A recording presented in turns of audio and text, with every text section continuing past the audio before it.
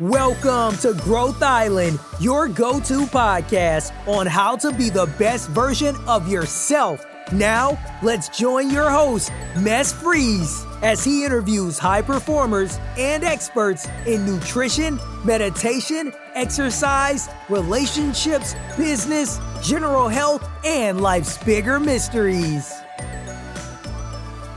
Thanks for tuning in today. Today I got a medical doctor. He wrote the plant-based diet, and he's a super cool person that I saw a presentation with, where after I was like, I need to get him on the podcast. So I got Tobias Schmidt Hansen in. So Tobias, thank you so much for coming in. Thank you so much for having me. So Tobias, you are a medical doctor, but you're also very much into how to treating patients with life changes and food instead. That's true. I had to experience how my diet affected me at quite a young age. I had like a brain inflammation, encephalitis, when I was in high school, around 18.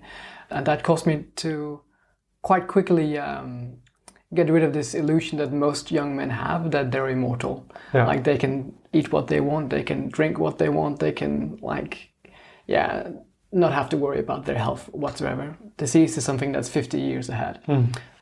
So my illness at that point made me quite weak. It gave me a lot of chronic pain, and I had to figure out a way to kind of manage it. Medically, there wasn't much to offer, so the only tools that I had was kind of like to regain my strength and my constitution by changing my life. And it was in some ways easier to figure out what was good for me when I was so weak, because normally when you eat something that's good for you, you don't necessarily feel an initial effect. The same when you eat something that is bad for you, you might not feel it has a negative effect until maybe 30 years down the road. But at age 18, I had like a very initial effect to basically everything that I did. What I eat, what kind of exercise I did. If I was getting stressed, it would deplete me instantly if I did something that was bad for my body. So I quite quickly learned by trial and error to like really take good care of my body. And I started eating what is considered a whole food plant-based diet at that time, even without having a knowledge of what it was. I'd never read about it. I'd never heard anyone talk about it. I'd never even seen anyone like eat a vegan diet. So it was just something that I initially came to just from feeling that it was the right thing for me. And that sparked like quite an interest in health in general. I'd always thought I would go into political science. I had like early on a big idea that I wanted to do something to change the world, and I thought it was going to be through politics. But getting that illness kind of got me interested into health, which is, I guess, is quite a natural turn of events. In a good way to actually make an impact. In a good way, yeah. Even though I did all those lifestyle changes, I still had quite a lot of pain. I was still very tired. So I was also looking into all sorts of alternative therapies. I was traveling all around Europe trying to find some therapy that could help me. And at one point I ended up in England, where I met an Australian guy who did Japanese medicine. And he kind of took me under his wing, and I studied with him for maybe a week or two. And when I got back to Denmark after that, I just kind of looked up which college he had gotten his training from, and I took a loan of 100,000, paid the tuition, and I moved to Australia, where I studied Japanese medicine for a year, which was a very learning experience for me also, where I really got into depth with meditation and yoga and all kinds of these more Eastern practices. For a long time I thought I was just going to study Japanese and Chinese medicine for the rest of my life and become a doctor of Chinese medicine, but a grandmaster.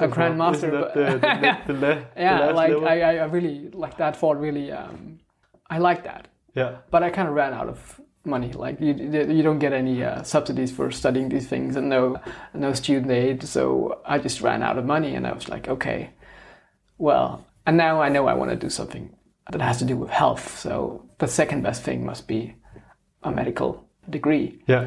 So I kind of reluctantly applied to medical school also, because I never really wanted to be within like a scientific field. I always thought like math and physics and chemistry was like the most boring subjects in high school. But I applied and I got in, and I also had an idea that I was going to learn something about health, because I was very focused on like optimizing my health, getting stronger and more mentally clear and just more efficient. But I was quite disappointed with that, at least in medical school. I think I had maybe around 2 classes on diet for a 6-year program. And when you say 2 classes, you don't mean like a full semester? Like 2 lectures, 2 lectures on diet. And I remember them quite distinctly because I thought they were quite absurd. The first one was about malnourished kids in Africa, and the second one was about obesity. And the guy who gave the lecture was a surgeon and just came in and said, well, it doesn't matter what you eat. There's no way you can get anyone to lose weight by changing their diet. And then he spent the rest of the lecture talking about surgery. So I was quite disappointed that there was like basically no emphasis on diet or lifestyle in general. And that's not only in Denmark. So you're trained as a medical doctor in Denmark, yeah. But it's the same story here in most other Western countries, at least. Definitely.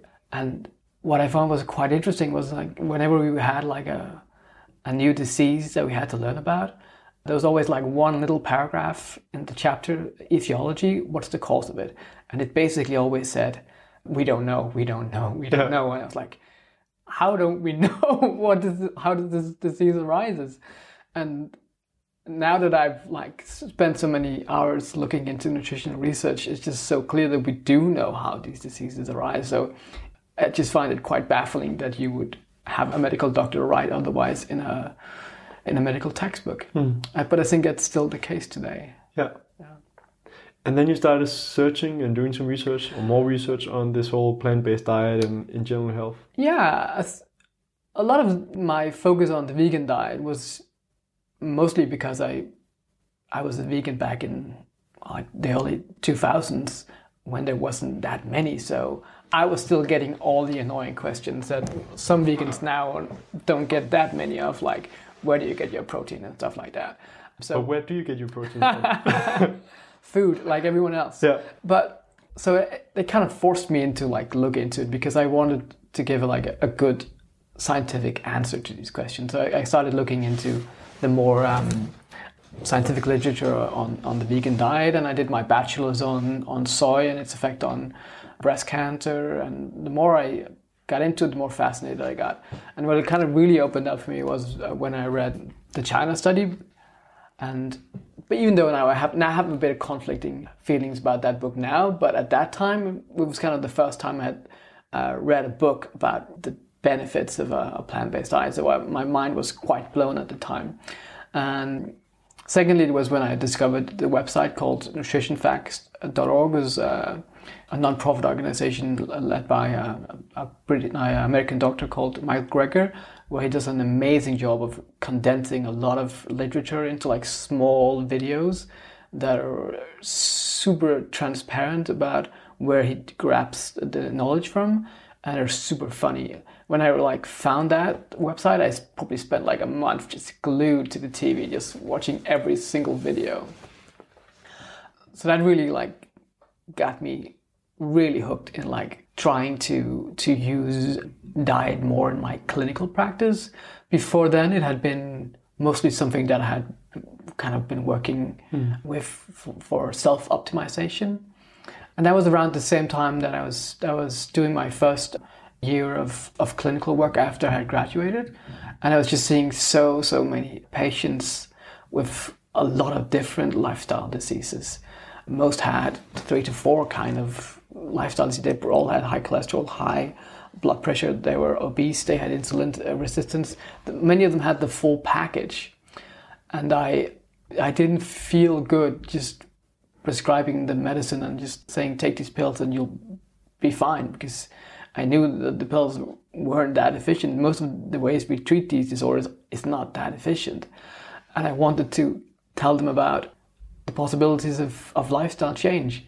And I found it to be very hard. You only have 15 minutes. And all the literature and I had found, all the web pages I found that had good information were all in English. So I couldn't even just say, read this book or look up this webpage. So luckily, I met a clinical dietitian around that time. We were probably in 2014, 2015 at this time.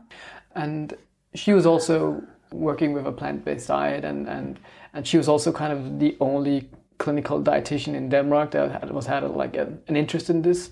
And I felt like I was the only medical doctor in Denmark who had an interest in this field. So we teamed up and we said, okay, we need a book so we can recommend people so they can really actually get a grasp of what is a healthy diet, because people are very, very confused about what a healthy diet is. Not only what a plant-based diet is, but what a healthy diet is. So I took a half a year of work and I just sat in the library and just took one scientific study after the other and just grinding them through and kind of making this book kind of like my own personal notebook of all the things that I've felt was important and all the things that I felt that I should have learned in medical school.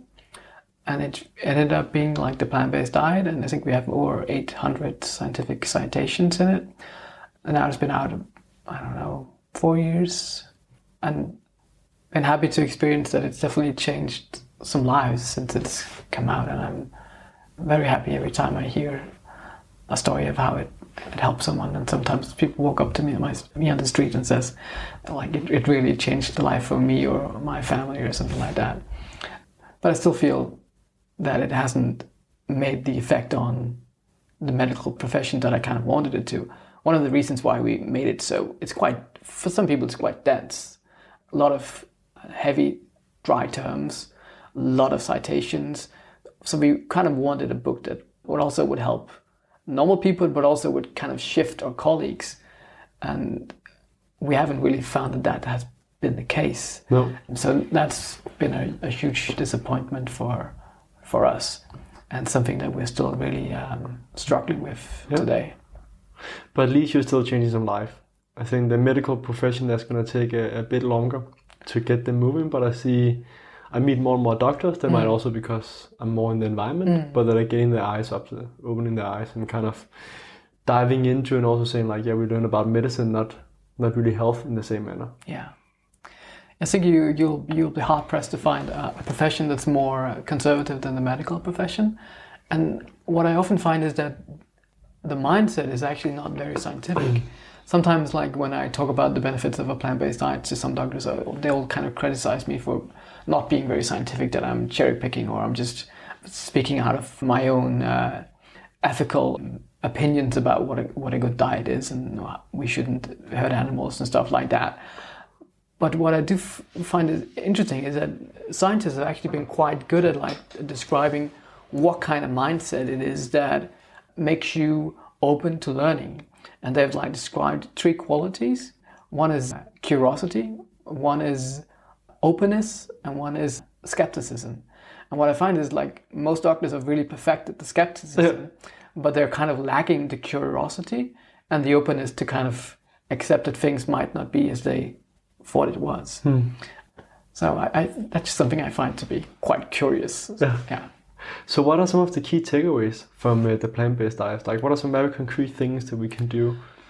I think one of the key takeaways is that a lot of people have an idea that a healthy diet is something that is quite individual, and that you would have like an ideal diet to prevent heart disease, an ideal diet to prevent cancer, one that like is good for your microbiome, one that's good for inflammation and stuff like that. But luckily, nature has made it way more simple than most people think it is. For basically everyone, like a healthy diet is one that is predominantly plant-based and it's predominantly unprocessed. We tend to make diet very complicated, but if you just follow these 2 basic rules, you'll be well off. Like your risk of getting most of the lifestyle diseases that we see are extremely common today. You can almost eliminate the risk of them. For example, atherosclerosis, like you can get your risk down to basically 0. And this is like, I think it's the number 2 killer in the Western world now. It's competing with cancer. You can get your risk down to 0 with an optimal diet. And the same goes with type 2 diabetes. At least 90% could probably be prevented. I think diabetes type 2 diabetes, the more I learn about that, it's absolutely insane how many people we can get out. And the results in like 2 to 4 weeks. Some people with diabetes 2 can get out just with food and life changes, but so many people can. So what are some of the things? So like a good plant-based diet, staying away from processed food. What are some of the really good things to eat if, for example, diabetes or something else? Well, it's basically the same for all the lifestyle diseases. Like you really want to minimize animal fat, especially for type 2 diabetes, because it tends to be the number one thing that's linked with insulin resistance. And also all foods that are inflammatory tend to cause insulin resistance. It's basically the cells that they lose the ability to activate the cell receptors that will take the sugar from the blood into the muscle and liver tissue where it needs to be stored. And the reason why it doesn't work is inflammation. Most of that comes from excess fats, from our own fat storage and from the fat that we eat. But also, basically everything that's inflammatory will inhibit this function. So if you look at what is the most inflammatory food there is, it's processed meat. And what you also see in like large meta-analysis is that for each gram of processed meat you eat, your risk of type 2 diabetes increases with 1%. So the average male in Denmark, probably around 60 to 70 grams of processed meat a day. That alone will elevate the risk for about 70%.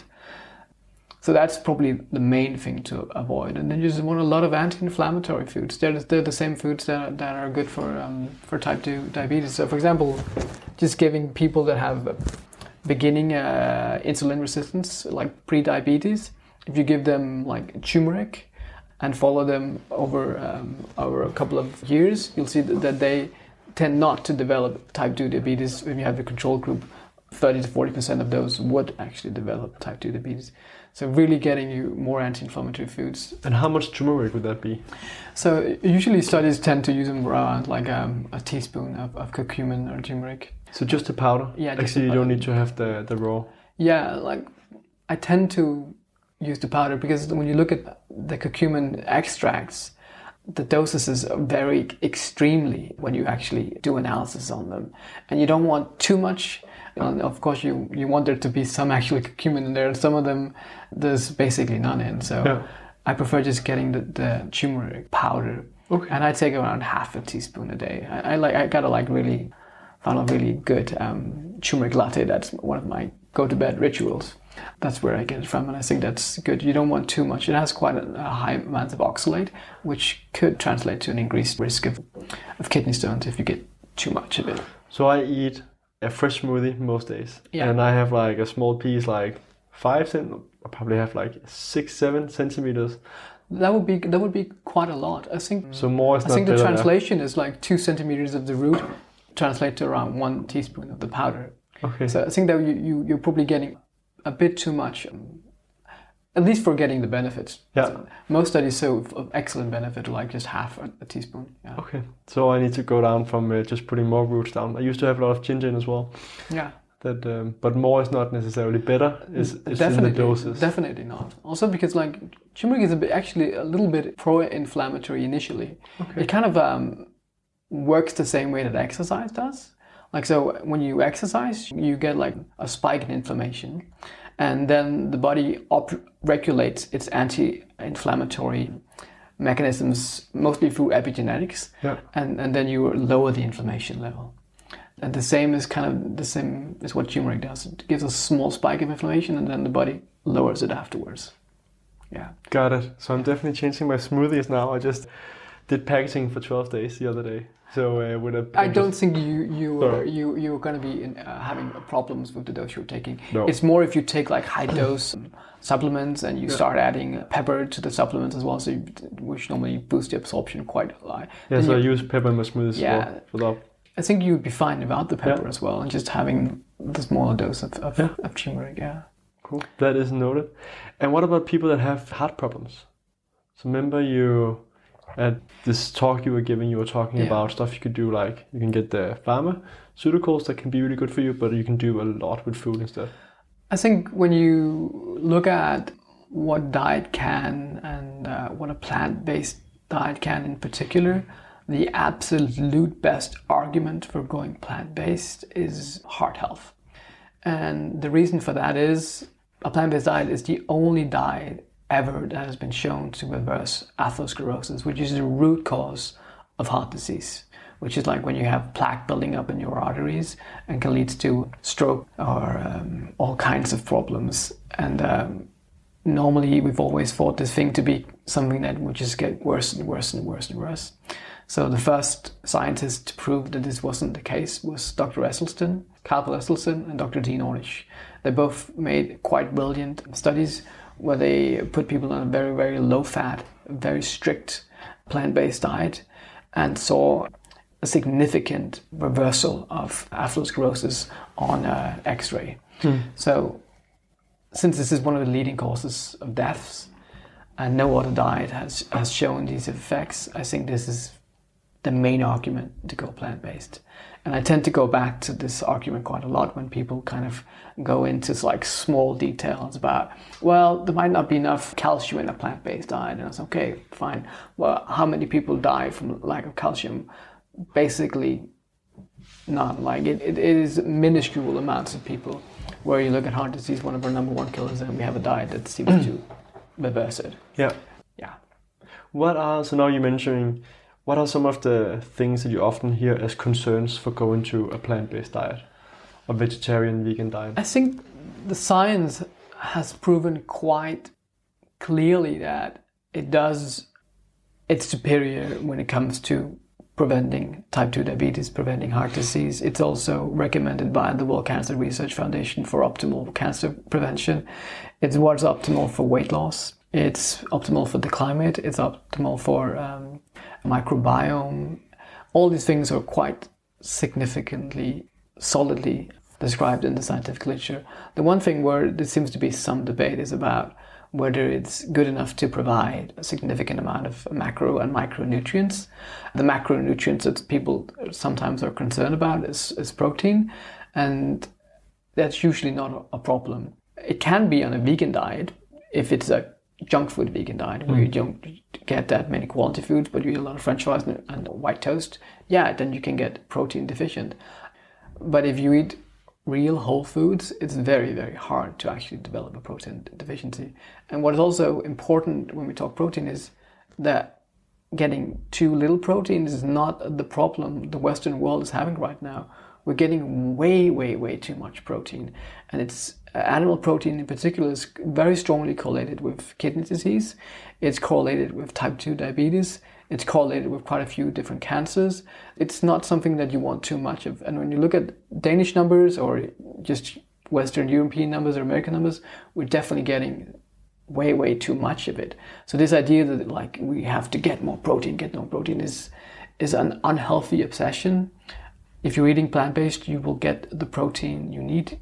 And every single plant has every single amino acid. So this idea that you hear that plant protein is inferior and I need to complement it has like been debunked back in the 80s. Like, so we've come a long way from these unhealthy myths.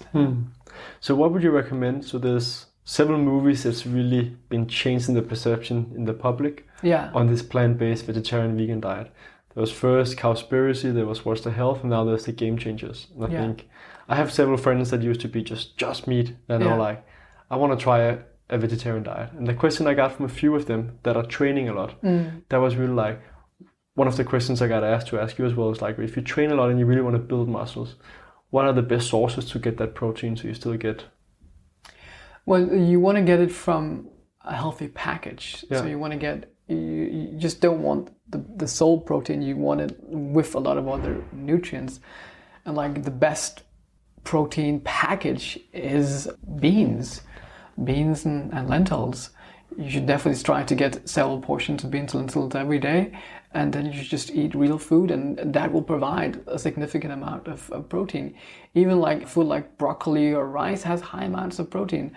Oats has high amount of protein. So if you just eat real food, you're not gonna be lacking it. And even if you're doing quite rigorous exercise, you don't really need to add additional protein if you're eating a healthy plant-based diet. Especially if you're like not getting a lot of redundant calories. Normally you would have 2,000 calories on a normal activity level, maybe 3,000 if you were exercising a lot. So you really want to make every single calorie count by getting something that has protein and has other nutrients. So you don't want to use it on junk food like processed foods or oils or sugary beverages, stuff like that. If you spend a lot of your calories on these kind of foods, then you have a chance of not getting enough protein or other micronutrients that you need. But if you really eat quite a strict whole food plant-based diet, it's not going to be a problem.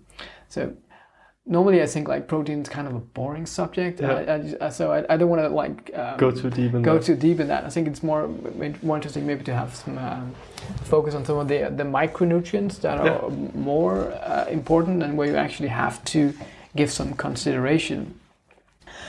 I just looked into the studies this last week on B12 because I was quite disturbed at how few vegans and vegetarians and people eating plant-based actually took the supplements. A Danish study looked at 70 vegans and only 21 of them took a B12 supplement, and none of them took a dose that would probably be sufficient in keeping their levels at normal. And when you look at the big analysis on vegetarians, they usually find that like up to like 50-60% can be deficient in B12.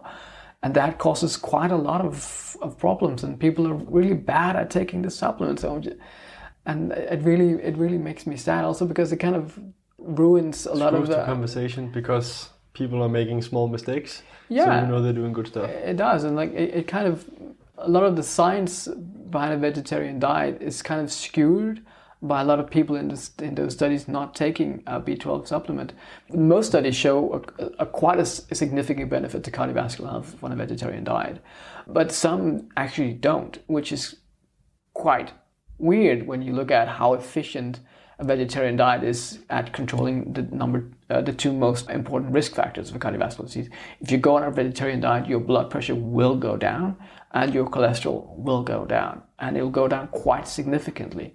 So that should translate into huge gains, but sometimes it doesn't. And that's probably because vegetarians are bad at taking their B12, then they get elevated homocysteine levels, which damage their arteries. So they're not getting the benefit that they should have. So B12 is one. What are some other important things to be aware of? I think D vitamin is definitely something that you have to be aware of. Basically everyone in Denmark, basically everyone in Europe, in the United States, or vitamin D deficient. I think the recommended dose in Denmark is 10 micrograms, which is quite low. I think the US is 15, a lot of other places it's 15. But the average intake is only about 4.3 micrograms. So we're getting less than half. And even studies founded by the fish industry show that if you're even eating the fish that is normally recommended by the Danish health authorities, you're not actually getting anywhere near the D vitamin you should from your diet. So everyone probably needs to take a D vitamin supplement in the wintertime, but vegans or vegetarians even more so because they're not getting these small amounts from the fish. Iodine is another thing.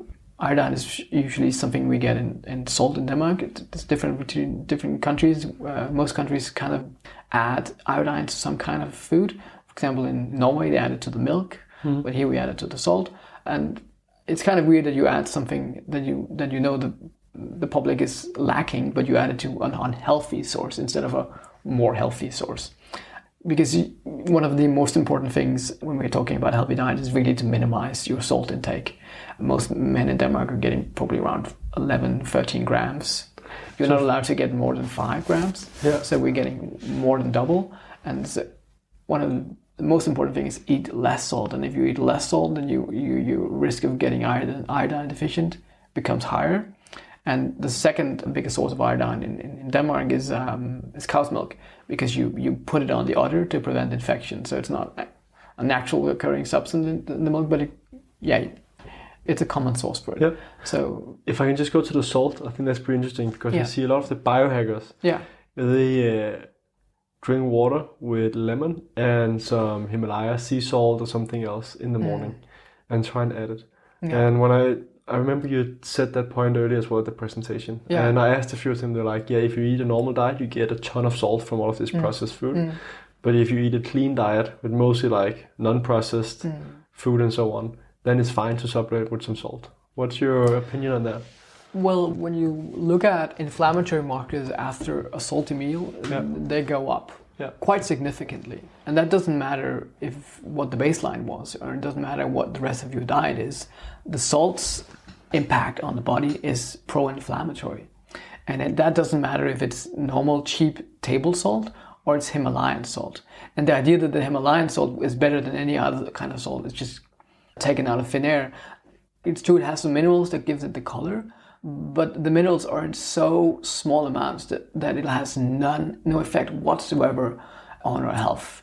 Any kind of salt has the same basic impact on the body, and it will always be pro-inflammatory. You see this in studies where like people have asthma, and like the only thing they do is go on a severe salt-restricted diet, and it has enormous effect on lowering their needs for medications.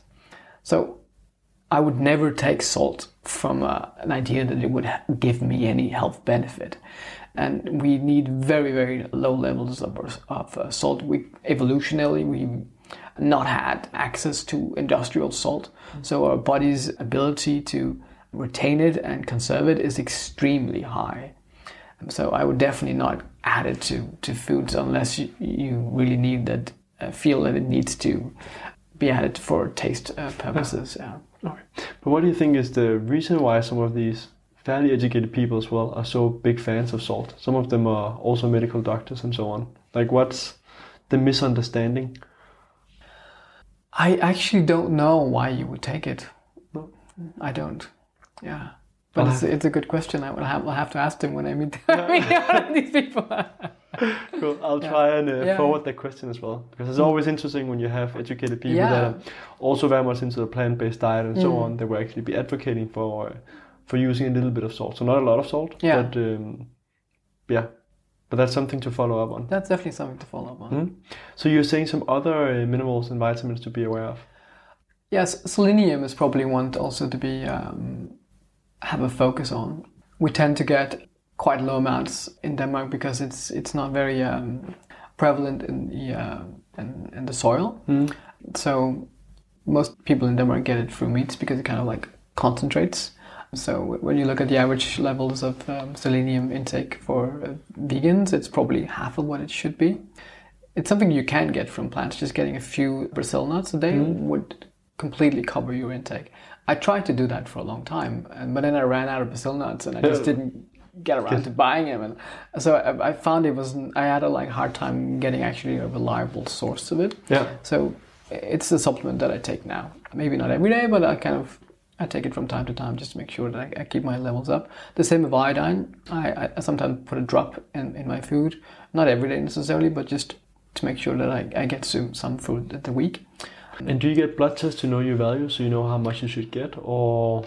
I don't. Blood tests are usually not that effective at showing vitamin levels. Most vitamins fluctuate quite a lot through the day, and most tests are quite not very accurate.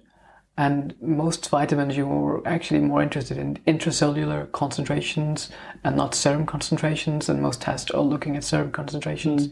Also, one of the big problems for like a B12, it's also serum, but you actually want to load the cellular concentrations. So it can kind of, you can have a B12 deficiency even though your blood test is normal. So I'm not a big fan of testing too much. I think everyone should take a D vitamin supplement. So taking a test for it is probably not going to have any say in what kind of path you should take. You should just take it. And the same goes for B12 if you're vegetarian, vegan, or just even flexitarian. So people had this idea that blood tests are really, really valuable and give you a lot of information. And a lot of people come to me I work in a family practice, you know, and a lot of people come to me every day and like, can I get this blood test? Because I just want to make sure that everything is okay. And it's usually a very, very little clinical value. Also, the only blood tests that in large studies ever have been found to have a life-prolonging effect is having your cholesterol levels checked. Every other thing is, we haven't seen like an actual benefit for screening for. So I tend to say, yeah, we can take a blood test, and then I add the cholesterol, and then I kind of use it as an opening to talk about increasing fiber intake and lowering intakes of saturated fats and getting more plants on it. But vitamin levels are usually not something that has a large clinical purpose. Yeah. And so you think the problem with the blood test is that the value fluctuates too much through the day, so that the level that you get it depends on what kind of test you're looking at. For example, if you want to look at something like the water-soluble vitamins like C vitamin, then it'll fluctuate quite a lot. If you look at D vitamin, it tends to be a little more stable, but you have like seasonal changes. So if you get it taken in the summer, it's not really going to help you. During the wintertime, you should still take it in the wintertime because it's just going to drop in the wintertime. Yeah. And there was an American scientist who took a blood test from one person and sent it to 100 different labs to test it for D vitamin, and it just, the test results were all over the map. Yeah, showing that you really have to be super careful about how you interpreted these blood tests when you send them to lab. You're not necessarily certain you're going to get the actual value. I heard that's a really big problem in general when you test, whether it's microbiome or blood test, that you always need to send like several tests to the labs from the same person with the same test with different names to see whether they're actually consistent, because often you get but I know there's a lot of functional practitioners and doctors and so on that are working with blood tests, blood tests, urine tests and so on, to kind of advise from, and then they test more than once a year, especially with the sun. So if you only test every summer, like you want to test at different points during the year. Yeah. But that's not something you would... I don't really see that it has that much relevance for how I would recommend people eating or what kind of supplements that I would recommend them taking. Yeah. So I'm not a big fan, but I do think there's some tests that you can take to optimize. I think, for example, getting your homocysteine levels checked, I think that will probably be a beneficial thing. Most of the people have elevated homocysteine. For most people, it's because they're getting too little folate. They're not eating enough dark leafy vegetables, or not enough beans and lentils. But a lot of people, it can be also B12 deficiency or B6 deficiency or something. So I think that's a good test. But that and cholesterol and getting your insulin resistance level checked maybe every 5 years is probably kind of what I would recommend. At least from where I'm sitting. I'm sure there's a lot of different opinions out there, and there's probably also a lot of research, so you can do a little bit of tweaking. Yeah.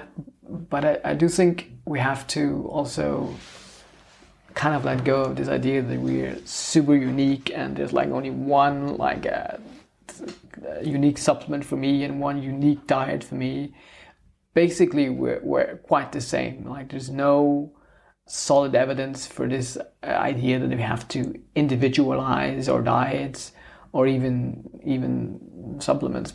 We are quite similar. Yeah. And so I tend to find that it's the same kind of diet that works for everyone and the same kind of supplements that work for everyone, and we don't really need to do individual tests to figure out which ones that is. So what's the supplement package you take?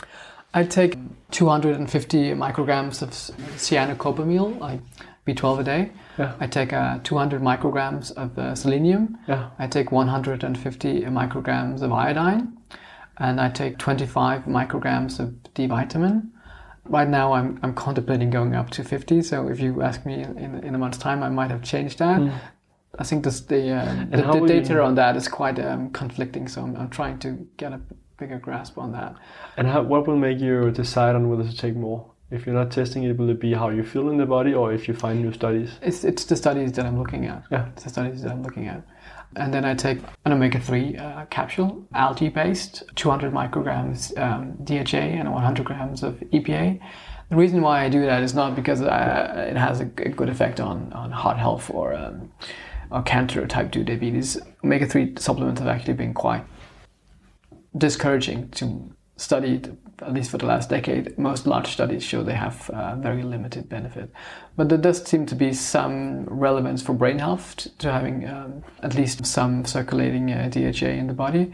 And the confusion about alpha-linoleic acid, omega-3 that is in flax seeds, chia seeds, and nuts, is to some extent true. Like some people don't convert it as good as they should. We tend to get worse at it as we age. Men tend to be a little bit worse at it than women.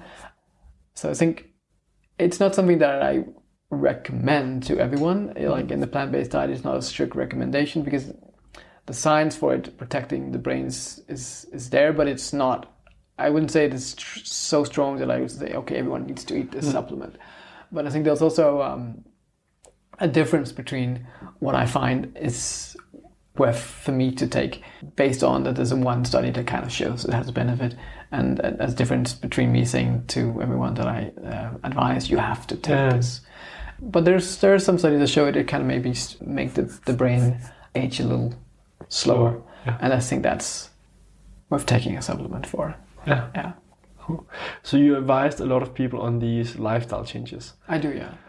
What's the easiest way to get started? Because I often hear people like information is one thing, but it's hard to get started. Like, so the way I do it in the clinical setting where I work now is I always tend to talk about breakfast at the first consultation. And the reason why I do that is because people tend to eat the same breakfast every day. So just changing one meal to something else can like change a third of their diet. And usually a lot of people eat a very unhealthy breakfast. A lot of people eat like a bread with or cheese or something like that. So it's quite easy to like really make a big change by just saying, okay, eat oats. That's my basic recommendation. Eat oats. Use soy milk with added calcium and add like some grounded flax seeds on it. Put some berries on it.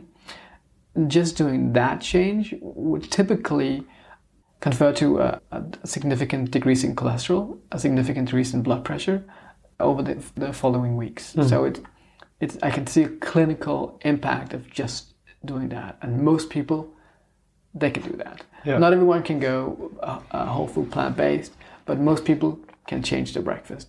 So I always start with that, and it seems to work quite well. And people are not like, they don't get too defensive about changing their breakfast. That's fine. And then I give them a new time, maybe 3 weeks later, and then I kind of talk about lunch. Yeah. And my main emphasis there is get them away from the processed meats, because if there's any food that we know is really, really, really harmful for us, it's processed meat. So get them away from that, get them away from cheese, and then try to find something they can eat for lunch instead. And that can be quite hard. Like most people haven't heard of hummus or bean spreads or don't like avocados or like, so that's usually can take some time. And you have a lot of recipes in the book, right? We do, yeah. Yeah, to make it simple. To make it simple. And then the following I would start opening a dinner, because that's usually the harder one also, because it's the social meal. A lot of people have breakfast and lunch kind of for themselves, and it's not something that you have to involve other people in. But the dinner is complicated, and usually I would have to get the spouse in as well to kind of have a group discussion about how to change it.